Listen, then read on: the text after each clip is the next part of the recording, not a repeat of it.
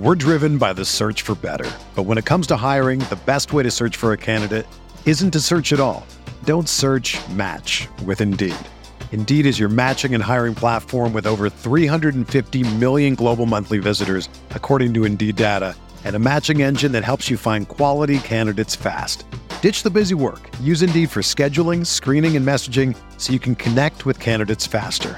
Leveraging over 140 million qualifications and preferences every day, Indeed's matching engine is constantly learning from your preferences, so the more you use Indeed, the better it gets. Join more than 3.5 million businesses worldwide that use Indeed to hire great talent fast. And listeners of this show will get a $75 sponsored job credit to get your jobs more visibility at Indeed.com/Blue Wire. Just go to Indeed.com/Blue Wire right now and support our show by saying that you heard about Indeed on this podcast. That's Indeed.com/Blue Wire. Terms and conditions apply. Need to hire? You need Indeed. We're talking Week 11 fantasy projections from our GLSP tool. Dave Caban about to drop some knowledge bombs on RotoViz Radio. What's up, RotoViz?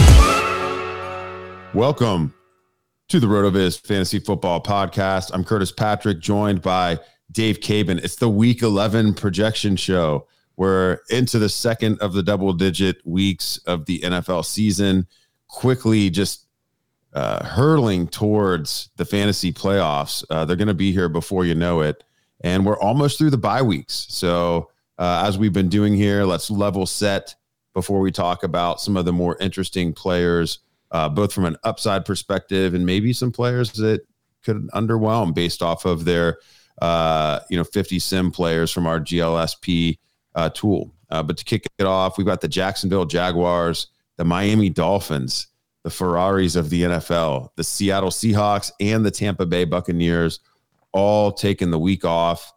So, that's actually a pretty substantial group of fantasy assets unavailable to us in week 11, despite just 4 teams being on the bye. With the Jags, of course, Travis Etienne has, emerged as a pretty lethal fantasy weapon over the past 4 to 6 weeks. Christian Kirk, one of the surprise, probably doesn't feel fair, but, he's, I guess, maybe surprisingly consistent.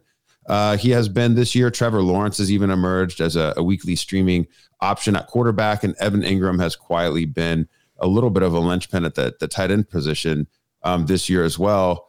You look at the Miami Dolphins, of course, Tyreek and Jalen Waddle being unavailable. Jeff Wilson, the new vision in Dolphin green or Dolphin blue, whatever you want to call it. Raheem Mostert still flex worthy there as well. Tua, obviously, frequent starting lineups with Seattle. We're missing Geno Smith.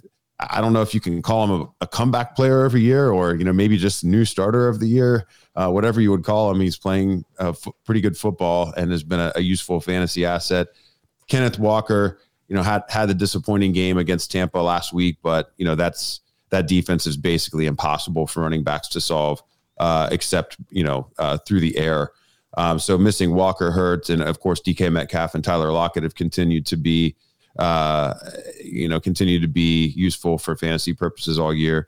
And then, the Bucks, I'm not sure too many people are depending on Brady, but you've got the exciting running back situation emerging with Rachaad White and Leonard Fournette. What will that balance look like after the bye comes back? Chris Godwin, Mike Evans kind of doing their thing. And we even had Julio Jones with a sighting last week with a touchdown, Dave. So plenty of names that were either in starting lineups or could have been flex worthy this week. I think I just rattled off about 20 players. So we got to find some other options. And we also just got to, understand who are maybe the players that could carry a little bit more weight if we've got to start an uncomfortable player in week 11. Yeah. I mean, this week, this show, I'm taking, not that I don't take them seriously in a normal week, but I have a number of teams that were relying on these guys. And with injuries elsewhere, I'm going to actually have a lot of issue fielding a team So I'm going to have to aggressively hit the waiver wire. So I'm looking forward to finding some players that could be possibilities on this episode and thinking who some of my fill-ins are going to be. Yeah, man. I mean, I've definitely started some gross names over the past couple of weeks, and this week will continue that trend. I think, luckily there's some surprise games that have some high Vegas totals that, maybe we can find a sneaky start here or there, in particular at quarterback, because we did just, firm up that, we're going to be missing, 4 usable quarterbacks this week. And that's not immaterial. When you look at some of the games to target, and of course there'll be some DFS content on the site that really focuses more on that, as well as some of the great work by the rest of the team here that posts every week. High game totals. You've got Chicago at Atlanta, which is like a really fun. I think that's just a really fun game. Could be a total show. But I think both teams will be able to run the ball all over each other. And then, who knows what will happen if one team gets forced to pass. You've got the Cleveland Browns at Buffalo with a game total of 47. Could be an interesting matchup, especially if the Browns are able to keep that game a little bit close. Detroit and New York. That's like, I think Chicago, Atlanta is kind of the headliner just because of, being tied for the highest over under the week. But if there's like a sneaky game that could end up being that game, I think Detroit and New York is pretty interesting. And then you've got some, real headline matchups with Dallas versus Minnesota and Kansas City at Los Angeles as well. So plenty of options to go find some sneaky starts. And I know Dave's got a good lineup of names for us to talk about here. Dave, will kick it off after a drop with the quarterback position. Late on the drop. Hold on, I forgot I had to hit over on the bank. You got to hit save on the lineup. Let's put that little noise. That should just become a drop of itself. Okay. Hey, real quick, while you tell everyone about Mr. Kirk Cousins, I'm going to go check on my 5-year-old who's screaming at me on the other side of the mic. Oh, okay. All right. Sounds good. All right, so Kirk Cousins, a name that has not climbed too high in the GLSP projections each week. So far this year, we actually haven't called him out very often this year. Of course, coming off the heels of a very exciting game against Buffalo. For a little perspective here on Cousins, has been a QB1 56% of the time this season, averaging around 19.9 points. His projection this week against the Cowboys calls for 26 completions on 39 passing attempts, 299 passing yards, 1.9 passing touchdowns. That gives him his largest distribution bucket between 20 to 25 points, with 28% of his matches going there. 24% going between 15 to 20, and a pretty encouraging 22% going between 25. So a nice week for Kirk Cousins. Of course, at this point, probably not the type of player that, is a streamer, but if you have him on your team, perhaps you have him with another player. It looks like a pretty solid week for him. Dak Prescott coming in a little bit higher than we have seen so far in the GLSP this season in the top 6. Of course, at the top of the list, you have Mahomes, Allen, Jalen Hurts coming in at 3, and Justin Fields continues to make that climb, now pretty much cementing himself into the top portions of the GLSP. This week has an average of 22.2 points as the QB4, and the thing is, the GLSP is significantly reducing what you would expect in terms of rushing production, as there's just not a lot of guys that you can comp him to that put up those ridiculous rushing numbers that he does. Even with it only projecting 41 rushing yards and 0.4 rushing touchdowns, we see 39% of his matches going over 25 points. Only 22% going, only 20% of his matches going under 15 points. So it looks like a good game for Fields again. But what you're probably more concerned with here are the guys that you could use as streamers. This week's best streamer is looking like it's going to either be Jimmy Garoppolo or Marcus Mariota, assuming that you're in a league where these players would be available. I'm going to quickly line these two up and take a look at the way that their distributions fall out. So you got Garoppolo on one side, Mariota on the other, both with an average of 19.5 points. Mariota has a slightly better ceiling. Garoppolo with the worst floor, but one of the things that is notable if you look at these distributions is that Garoppolo gets a pretty sizable percentage of his matches between 20 to 25, 31% of them to be exact, and still has 20% going over 25, whereas Mariota has 24% over 25, but just 18% between 20 to 25. Now, I've not worked on my article yet where I identified the streaming options, so I don't know exactly in ESPN leagues, for example, what their roster percentage looks like, but I would be inclined to say at least one of these guys should be available. We actually see Aaron Rodgers getting into the QB1 range this week for the first time in a while. Daniel Jones, another streaming option. Jared Goff as well. But one player I want to focus on here is Matt Ryan, a name that I have not seen in a long time landing on the front page of the GLSP. And of course, we saw Ryan return to action in Jeff Saturday's first game with the team. It was a QB1 with 27 fantasy points. And if we drill into his projected line this week, what we will see is an average stat line that calls for 285 yards, 1.8 passing touchdowns. And that gets him a pretty interesting distribution. It's fairly flat. I do think it's worth noting that 30% of it, his largest bucket, is between 10 to 15. But we do see 20% of his matches going over 25. Ryan, I would imagine, is largely available. So he's another name that rounds out that list of available streaming options.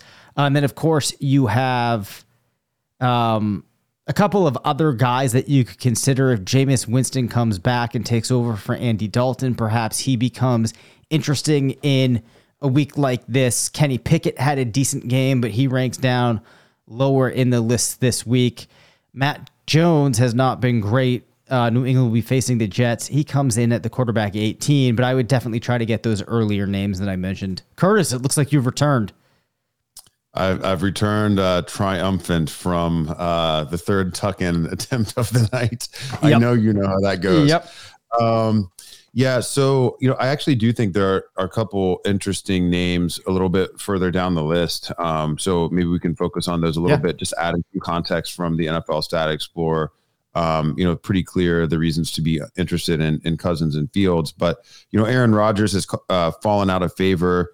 Really over he hasn't really done much, I guess, to get in favor. He's just continued to have kind of a pretty projectable weekly floor. It just seems like he always scores like 18 or 19 fantasy points lately.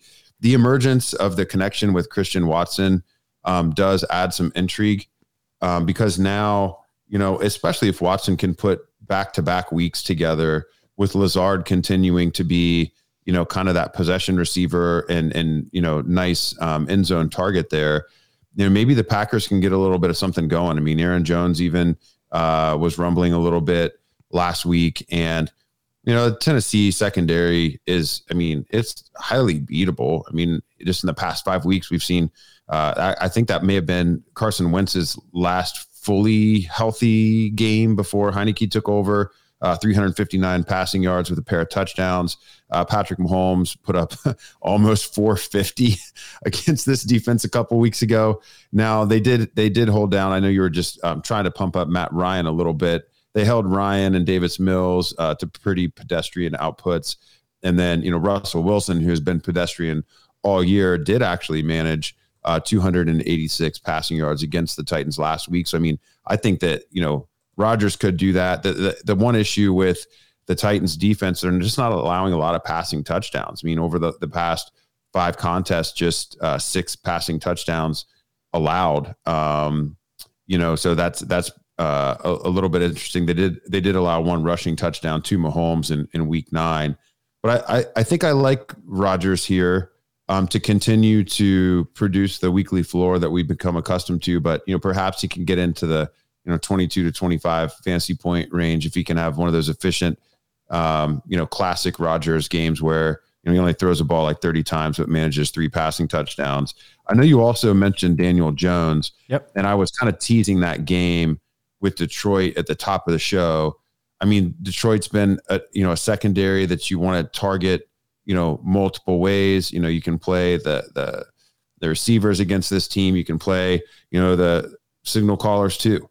And, I think Daniel Jones is definitely streamable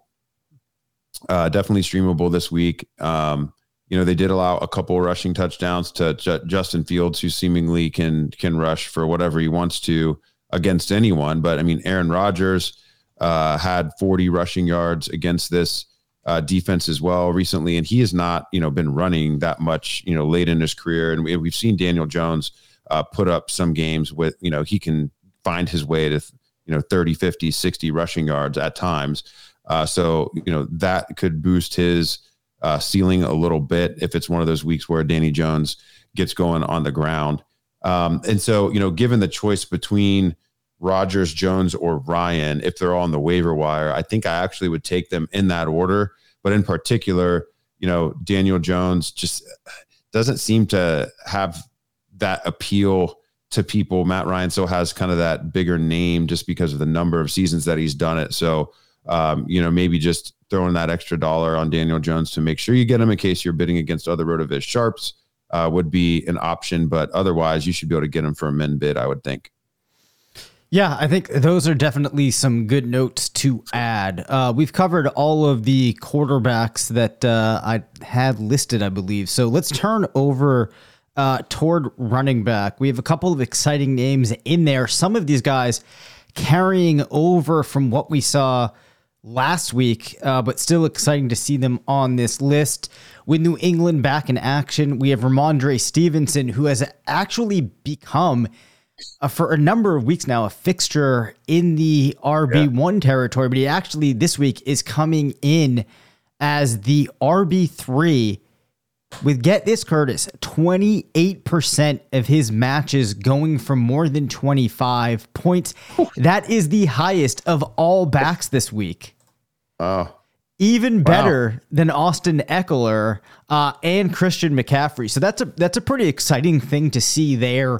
Beyond him, we have some names that you would expect: the Saquons, Josh Jacobs, who has become a fixture at this point, Henry Cook. But you do see Tony Pollard once again getting his way into our listing here. If we take a look at Pollard's average stat line created by his matchups: 15 attempts, 70 yards, 0.6 touchdowns. Not a whole lot of production as a receiver expected, but 30% of his matches going between 10 to 15 points. Looks like it should be a pretty good week for Pollard against Minnesota. If we contrast that with Ezekiel Elliott, and of course, his health will be something to watch. As always, we have a situation where he's projected with a fairly similar line: 13 attempts for 56 yards and 0.6 touchdowns. Moving past the Cowboys backs, an interesting name that pops up here is Gus Edwards. Now, my takeaway is not so much Edwards himself, right? As he likely won't be suiting up. I actually don't know if you've seen an update on that, Curtis. Have you? I'm going to quickly look that up here. If you want to filibuster here for me while I look it up. Oh, Curtis is not there. We must have another situation here as far as bedtime goes. So Edwards is in line to make his return to action against the Panthers. Okay. So what I'm gathering from this line here, and if you look at Edwards in week 7 against Cleveland, did have a good game. In that game, had 16 rushing attempts, had 1 target. what I'm taking away from this is that one of these backs on Baltimore should be able to put together a decent game for the Ravens when they face off against the Panthers. Edwards, 71 yards on 15 attempts, 0.7 rushing touchdowns, good chance to get in the end zone. I would not be banking on one of these guys necessarily finishing as an RB1, but I think that Edwards and Drake become a little bit more attractive as a result of that. Now, Kenyon Drake projects with 13 rushing attempts, 63 yards, and 0.6 rushing touchdowns. So, decent chances of one of these guys punching one in for the Ravens. Another notable name that makes his way into the top 12 this week is Eli Mitchell. Now, one would have to concede that, his first game sharing the field with Christian McCaffrey, didn't give us what we would have liked heading into the season, just 9.8 points against the Chargers. But what the GLSP is going to look at here is that he had 18 rushing attempts and 2 targets. That's a very sizable workload.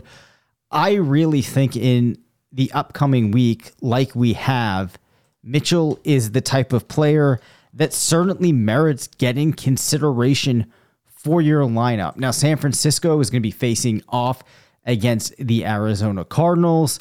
If we take a look at the strength of schedule difficulty in the NFL Stat Explorer, we'll see that Arizona is in the green, making them a fairly favorable opponent.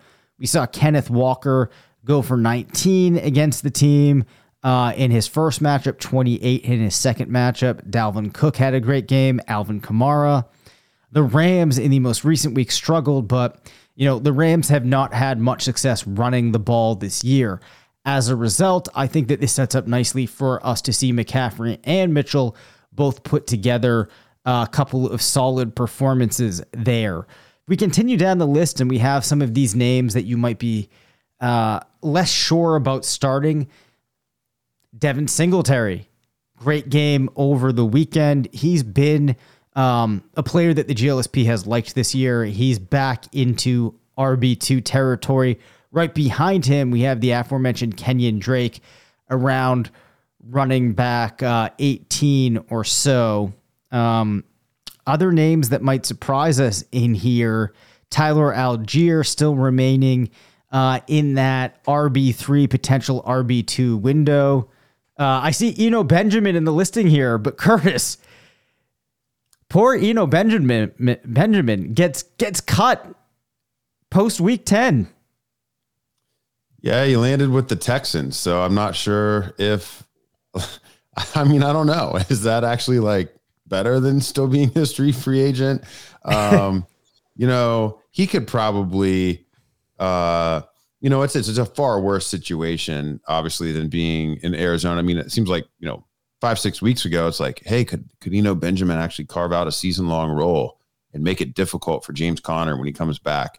But, I don't know what happened. It was a pretty swift fall from grace in Arizona there, but landing in Houston, Dameon Pierce hasn't really, he really hasn't put together any type of receiving role whatsoever. Benjamin could be a far more athletic and efficient version of what Rex Burkhead has done as a change of pace back. So gives him a little bit of life. I don't think, you're probably going to need an injury to Pierce or a prove it game from Benjamin first before you could feel good about slotting him in. But the Texans do stink, Dave. So they're pretty bad. There's reason to believe that in any given week, he could put together a 4 reception for 18-yard line and at least help you avoid the goose egg and a flex spot. So we'll have to see there. I do like a lot of the names that you brought up.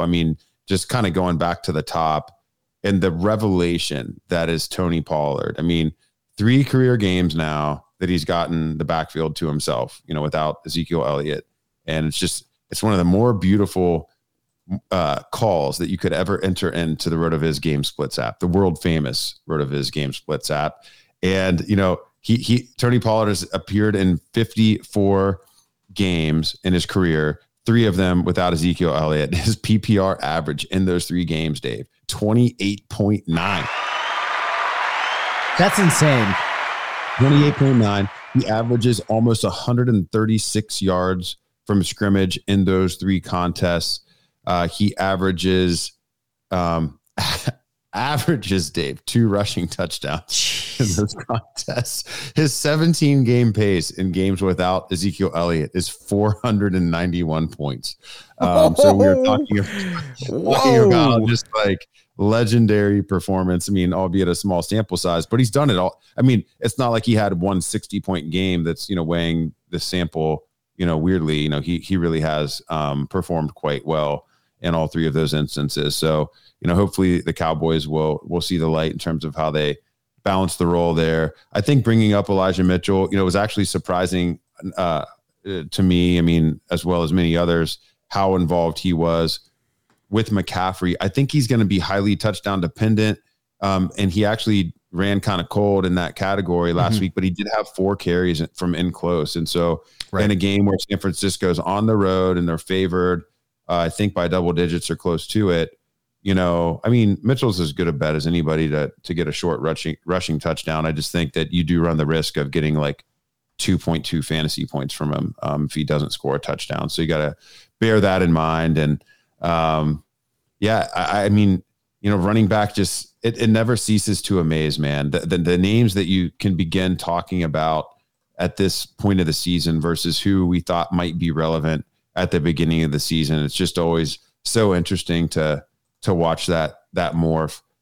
Devin Singletary, I saw you've got him listed in the chat here in the show prep. I don't know why I didn't see it coming last week, with the UCL for Josh Allen, that, the team might give some more of the close in touches to Singletary instead of Allen. But, I had Singletary in a bunch of spots and kept him on the bench. So, now with, Allen presumably nursing that injury for a couple more weeks, maybe we'll get a little bit more ride out of Mr. Singletary. We're driven by the search for better. But when it comes to hiring, the best way to search for a candidate isn't to search at all. Don't search, match with Indeed. Indeed is your matching and hiring platform with over 350 million global monthly visitors, according to Indeed data, and a matching engine that helps you find quality candidates fast. Ditch the busy work. Use Indeed for scheduling, screening, and messaging so you can connect with candidates faster. Leveraging over 140 million qualifications and preferences every day, Indeed's matching engine is constantly learning from your preferences, so the more you use Indeed, the better it gets. Join more than 3.5 million businesses worldwide that use Indeed to hire great talent fast. And listeners of this show will get a $75 sponsored job credit to get your jobs more visibility at Indeed.com/Blue Wire. Just go to Indeed.com/Blue Wire right now and support our show by saying that you heard about Indeed on this podcast. That's Indeed.com/Blue Wire. Terms and conditions apply. Need to hire? You need Indeed. Another day is here, and you're ready for it. What to wear? Check. Breakfast, lunch, and dinner? Check. Planning for what's next and how to save for it? That's where Bank of America can help. For your financial to-dos, Bank of America has experts ready to help get you closer to your goals. Get started at one of our local financial centers or 24/7 in our mobile banking app. Find a location near you at bankofamerica.com/talktous. What would you like the power to do? Mobile banking requires downloading the app and is only available for select devices. Message and data rates may apply. Bank of America NA, member FDIC. Sure. And then speaking of names that we weren't expecting to talk about, the RB 31 in the GLSP this week, Latavius Murray, with an average of around 10 points. And the crazy, disgusting thing, Curtis, is this week I can actually see him becoming a player that some people have to turn to, which is really crazy. Latavius Murray, averaging 10.4 PPR per game. He actually is the RB 35 right now, has been an RB2 in 40% of his games played. I cannot believe that in 2022, I have mentioned Latavius Murray as a player that somebody out there might actually say to themselves, wow, I'm going to go out, see if I can get him into my lineup, help me get through the attrition of the season and the bye weeks this year. Other players in a similar... go ahead. I'm Latavius, man. I'm not going to judge anybody for streaming any running back against the Raiders. The Raiders, they are puke-inducing. I mean, they are so bad, and they're really bad against running backs. I mean, it's just been a complete free-for-all against this defense at that position. Some really elite receiving performances out of the backfield against them, but it's been pretty easy to post the rushing yardage as well. Opposing team backfields totaling greater than 100 rushing yards in 3 of the past 4 games, including Jonathan Taylor and company putting 169 rushing yards on them in week 10. 4 rushing touchdowns scored against the Raiders in the past 3 games, and 2 receiving touchdowns by running backs in the past 3 games, of course, both of those by Alvin Kamara a few weeks ago. So, yeah, man, I mean, it does, it's a gross name. I mean, kudos to Latavius. I mean, we're not hating on him. He's put together a fun career.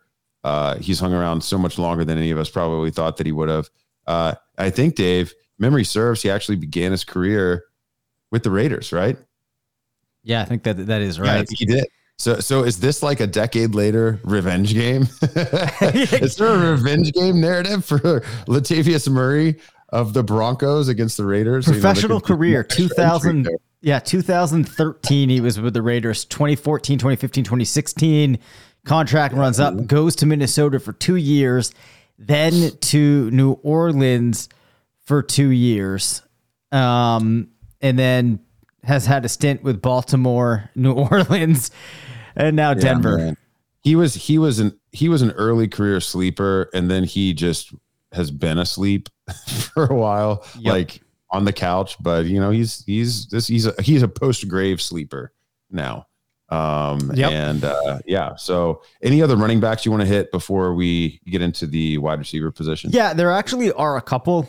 We see Donta Foreman in back end running back 3 territory, as well as Antonio Gibson and Brian Robinson Jr. I also wanted to call out Darrell Henderson coming into this range as well, and just give a little bit more light on him, because I can see people in a position where they're wondering if they should go with Henderson or another player. The thing I will say here is that he does have, his distribution's interesting. He's got some more downside than some of the players that are maybe a couple of spots above him, but he does have 5% of his matches going over 25, and a couple more guys coming in that match to him with high point totals than other players in this range. So if you're trying to capture some upside and you're thinking about guys like Henderson or Michael Carter, maybe Kareem Hunt, somewhere in that range, Henderson is a name that you could turn to, keeping in mind, it's a small percentage of the time that this was happening, but in comparison to those other players, it gives him a better chance.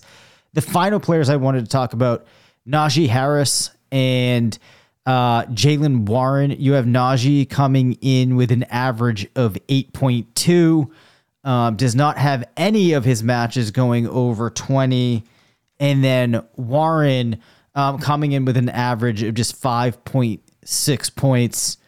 Neither player looking like they're going to have a great game. GLSP would still have you playing Najee as a potential guy in the flex, coming off, was actually a pretty good game for him. Didn't amount to a whole lot of fantasy points, but at least something in the right direction for Najee. Yeah, I'm waiting for, Najee the Hammer to reemerge. He just hasn't had any big plays really at all that I can think of. In his NFL career, he's been purely volume based. So it's nice to see some of that volume come back. I will note, Dave, that per the GameSplits app, Najee is perfectly average in his career versus the Bengals, who are his opponent this week.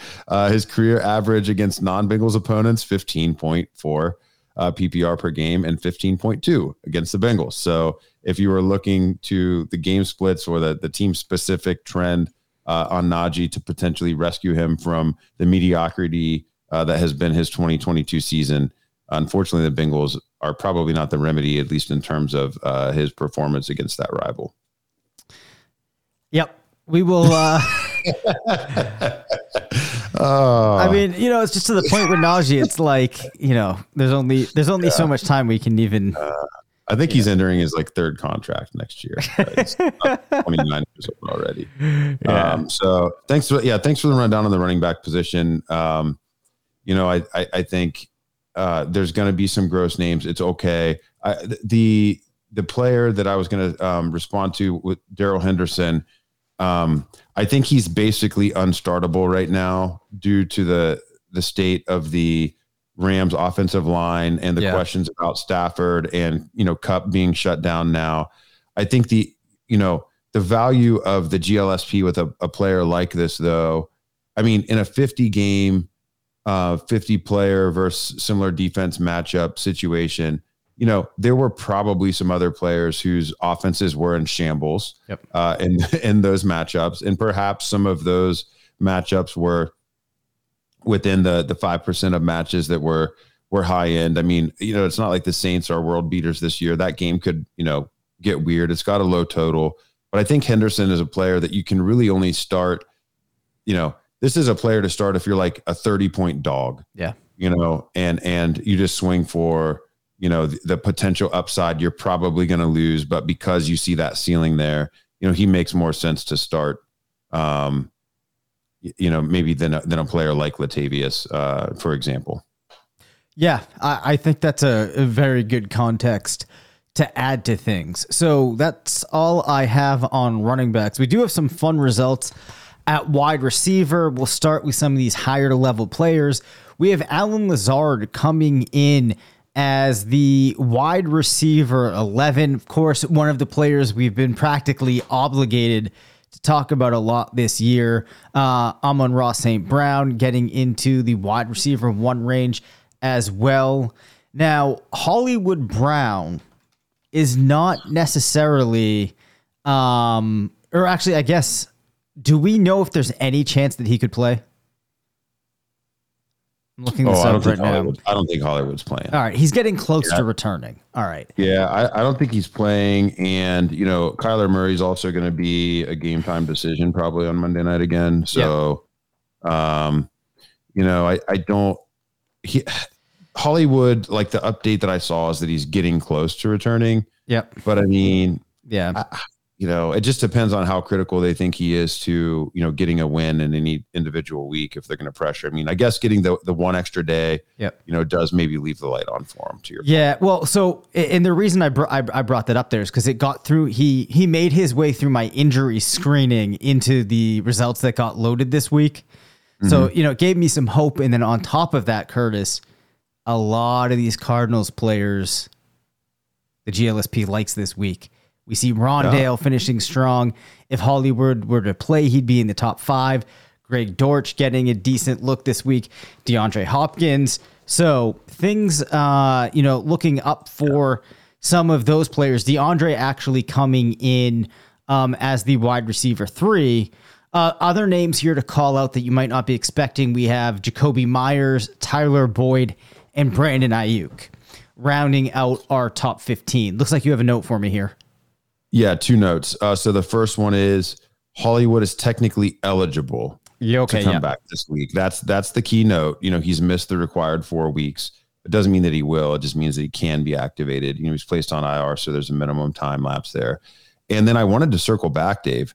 I made a prediction before the season that Allen Lazard would finish as a top 15 wide receiver. Yep. And we're entering week 11, and he is, I got to check here and see where we're at. He is currently wide receiver. I have him at 22. Yeah.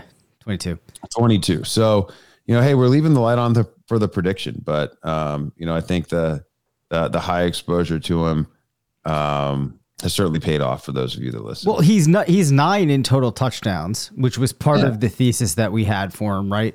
So that part's worked out. He played very injured in a couple of these weeks as well. Not that matters. That's not going to matter when we're adjusting for my call. But right, hey, he's a solid wide receiver 2 to date, instead of a high end wide receiver 2. So we'll take it.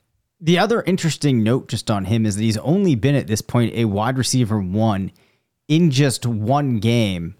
But if you actually look at some of his other games that weren't that strong, they can't, like, he was a wide receiver too with 17.6 points in 2 games this year. I don't know exactly where I'm going with this other than it's been it's just been an interesting path that he took to getting to where he is, but it does feel like it's trending in the right direction. So that's a Michael Scott, man. Sometimes I start a sentence, I don't know where it's going. Yes, exactly. Oh, exactly. I really wish I had a sound drop for that. All right. Rondale Moore comes in wide receiver 16. He's definitely been trending in the right direction. Exciting to see DJ Moore following up behind him with Gabe Davis. Darnell Mooney in a good spot here. First name that really stands out, though, Paris Campbell coming in around wide receiver 22. I think that's one that's noteworthy. Darius Slayton, another player that I wanted to call attention to here, is certainly a guy that might be able to help you out with your week 11 lineups. Had 18.5 points in week 10. His best game of the season thus far. If we look at what the GLSP expects, and as we talked about, Daniel Jones was a player that could have a decent week this week against Detroit. We have Slayton with 5.5 targets, 3.3 receptions, but 53 receiving yards, and 40% of his matches scored touchdowns. This does not give him a very high ceiling, but for a player like Slayton, an average of 11.3 points is nothing to scoff at. And 30% of his matches went over 15 points. So, a player that we can pay some attention to there. Yeah, I like you mentioning Paris Campbell here too. Obviously, Matt Ryan coming back into the lineup, kind of a boon for Michael Pittman, but Campbell actually in the Matt Ryan games averaging 11 PPR this year as compared to just 6 PPR in the 2 games with Sam Ehlinger. So, it's nice to see Campbell returning, some of that weekly floor. And he's actually had a couple, pretty high end performances there too. So, he was kind of relegated back to the deepest recesses of your bench after the quarterback change, but he's highly viable again moving forward. And I think that with the Colts, they've got the head coach change, and a lot of these players seemingly playing for roster spots in a situation where the roster is obviously going to turn over again next year. Unless you think that Matt Ryan has enough juice to squeeze a second season out of his tenure in Indianapolis. Campbell certainly one of those players playing for what his second contract might look like in his young NFL career. Slayton, I've started him in spots twice this year. Worked out very well one time. The other time did not work out so well. But hey, if we're making a call that the Giants could have a good week, and the passing attack is one way that they could access some of that upside. Hey, if you're going to start Daniel Jones, might as well cram one of his wide receivers in there. Yeah, and Slayton, looks like this is the week to do it. A couple of other names that I want to call out here, Curtis.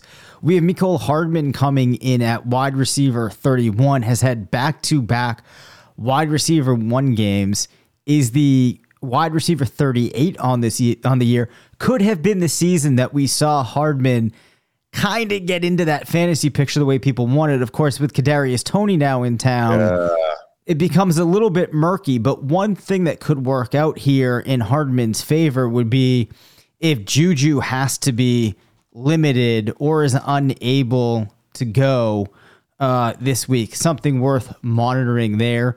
Another name that just finishes in wide receiver 3 territory, Devontae Parker. He has separated himself from some of the other New England wide receivers in the GLSP. But one interesting name here, Elijah Moore, has not had, the season we would have hoped for. GLSP likes him a lot more than Garrett Wilson this week. Looks like he could be in flex consideration. He and Corey Davis, though, in similar territory, signaling that the GLSP sees something for at least one of the Jets receivers against the Patriots. We have Curtis Samuel in flex territory. Deontay Johnson at this point, Curtis, coming in around wide receiver 52 versus George Pickens coming in around wide receiver 3 wide receiver 4 territory. So it likes him more than Johnson this week. Courtland Sutton does not get a good outlook. Other players finishing a little bit lower than we might like to see. We have Michael Pittman again, not getting a lot of love from the tool. And then, as I mentioned, Garrett Wilson really low this week with just 70, wide receiver 75 with just 6.9 points in his matchup with New England. I would be willing to start Elijah Moore this week. So the team, they announced before the bye that they're going to move him into the slot. I mean, that's definitely where he belongs. Elijah Moore, I was having this back and forth with Scott Barrett, I think last week. It was during the bye week in our chat. And, Elijah Moore was an elite YAC guy in college, and 74% of his final season production in college was from the slot. The Jets then proceeded to use him on the outside for 76% of his snaps through his first 17 career games. So they literally inverted his usage from college to the pros. They drafted him for what he did in the slot and then used him as an outside receiver. So moving him inside, especially with the emergence of Garrett Wilson as a really viable weapon on the outside, I think this is the right mix for those two receivers. I think it's going to help to lift that offense a little bit.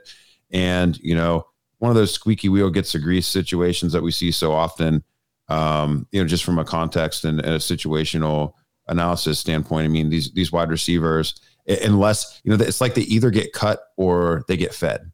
And they didn't cut him, and they changed his position after he complained about his usage to the position he'd rather play. Now they had a bye week to put that into the offense. I'll be shocked if Elijah Moore doesn't get at least 7 targets this week. So I'm gonna start him in the spots where I need to stream a wide receiver. I love the conviction there. I'm like, I got to get more into some of my lineups. That's all I had on wide receivers.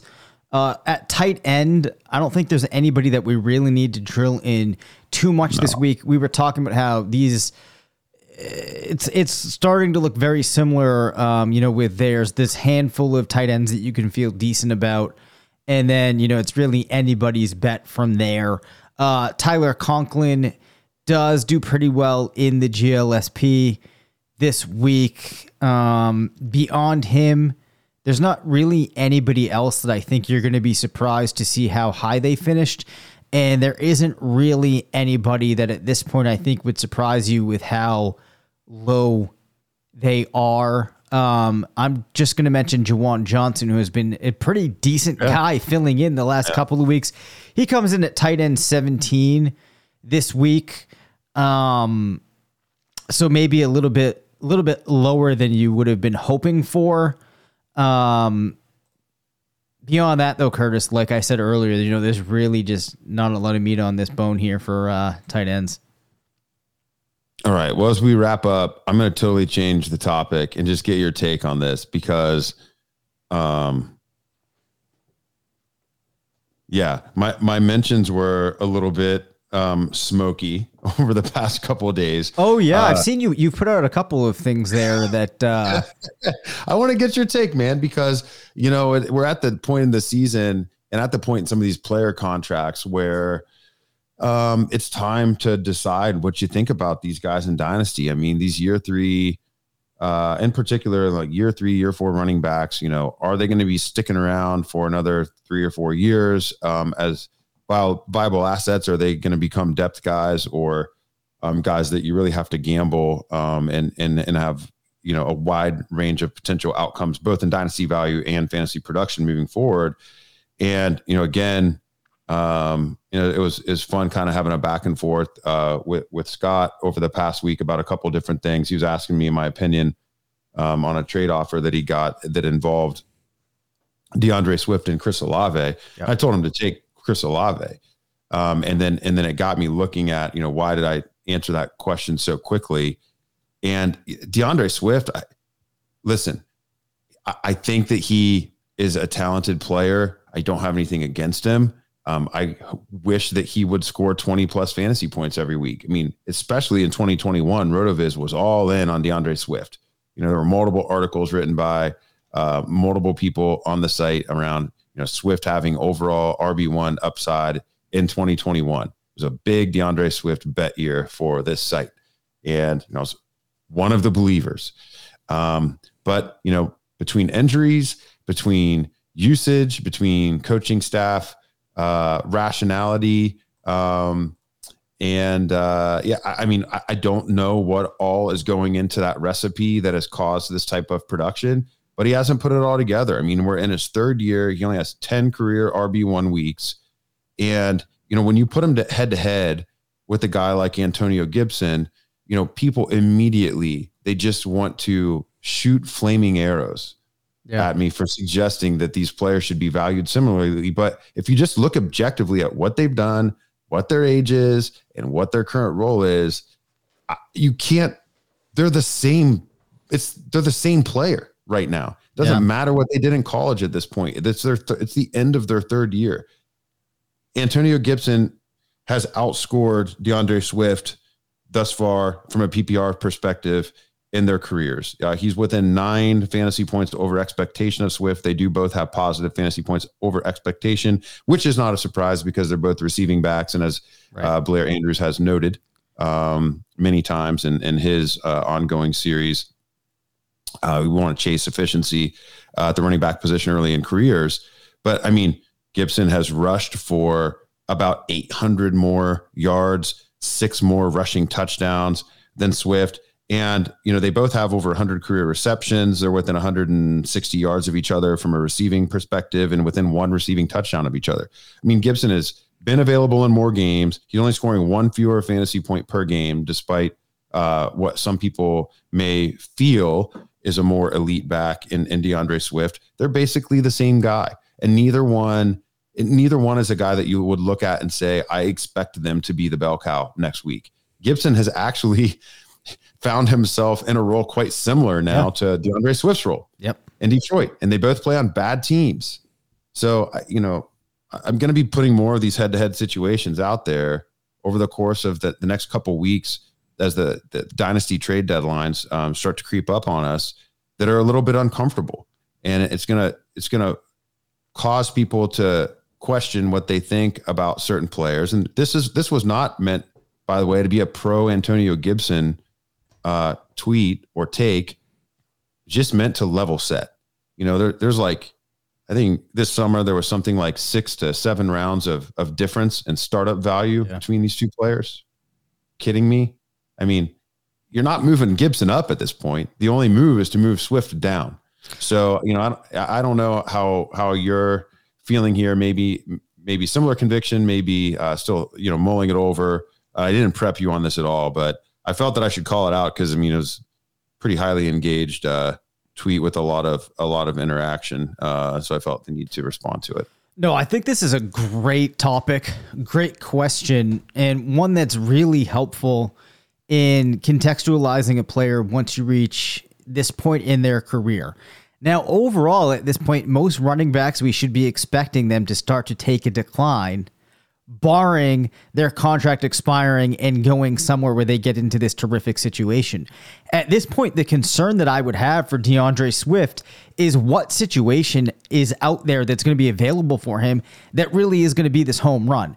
When you're in an offense with Jamal Williams, and Jamal Williams is outproducing you in so many facets and has been the more useful player for that team, it's hard to point to anything for Swift that gets him out of that level of back that Gibson is in right now. He keeps teasing us, making us think that things are going to come together.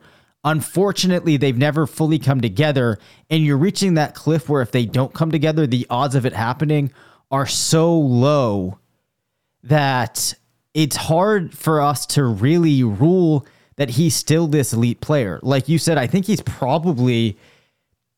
It doesn't even matter, though, if he is a more talented player than Gibson, because at this point it hasn't really manifested. And it's almost like, well, Swift is doing this. You've had this resurgence from Miles Sanders. And I almost wonder if you float out now, If you float out Miles Sanders versus DeAndre Swift, I'd love to see what people think, because I feel like at this point you can make a much stronger case for Miles Sanders than you could Swift. Yeah, I mean, and that just even further muddy the waters. So, the purpose of the exercise is to look at some of these guys that maybe are really overvalued for what they factually are at this point in their career. It is there is no hot take in saying that Antonio Gibson has been a more productive fantasy player so far in his career than DeAndre Swift. It is an inconvenient truth, but it is the truth. It's the stats. And they've both been efficient, and they've been very similar on a per game basis, but Gibson's been available more, and availability, unfortunately, is also an inconvenient part of running back value. And so, I think, we can try to start to add some of these little conversations peppered throughout our weekly shows. We will likely do a big dynasty trade deadline show here in the next couple of weeks. And it makes me excited for our off-season conversations where we can get a little bit more, off schedule with some of these more strategic conversations, making me hungry for that type of conversation again. But yeah.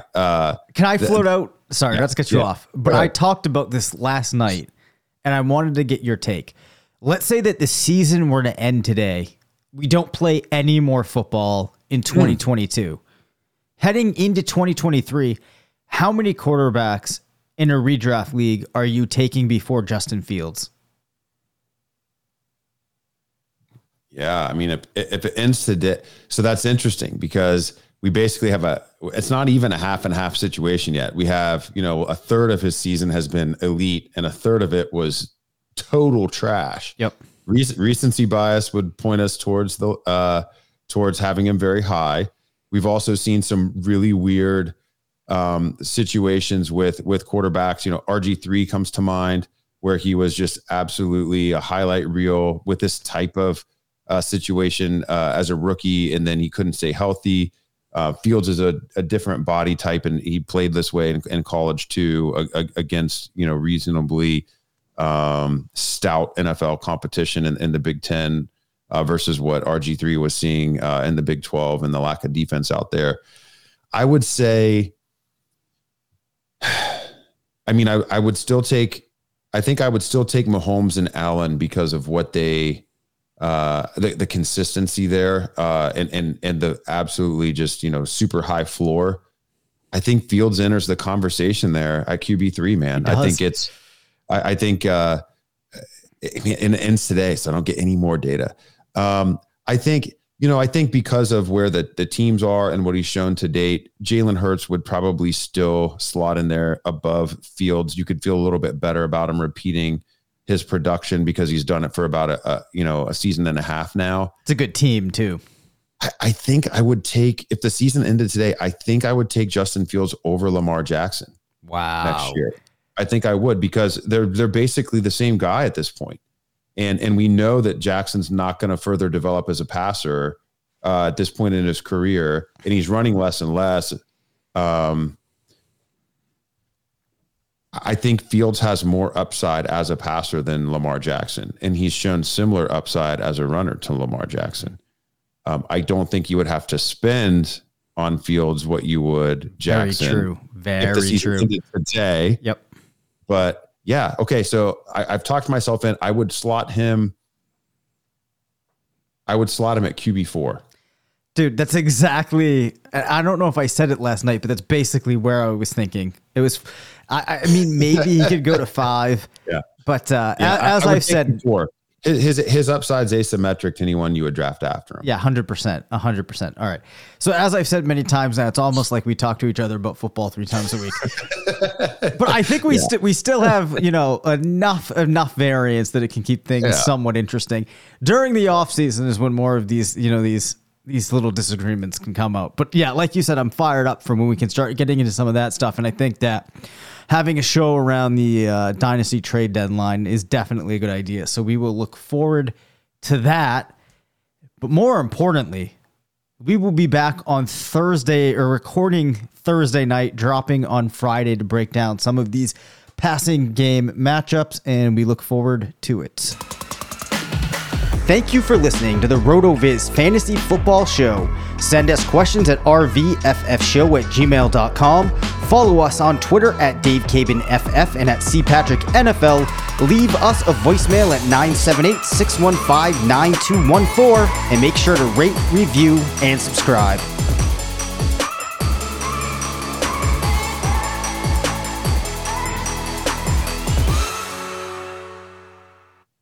Everyone is talking about magnesium. It's all you hear about. But why? What do we know about magnesium? Well, magnesium is the number one mineral that 75% of Americans are deficient in. If you are a woman over 35, magnesium will help you rediscover balance, energy, and vitality. Magnesium supports more than 300 enzymatic reactions in your body, including those involved in hormonal balance. From functional medicine doctors to mental well-being and female hormone experts, we all know that magnesium is the one mineral to improve all aspects of well-being and health. But which one?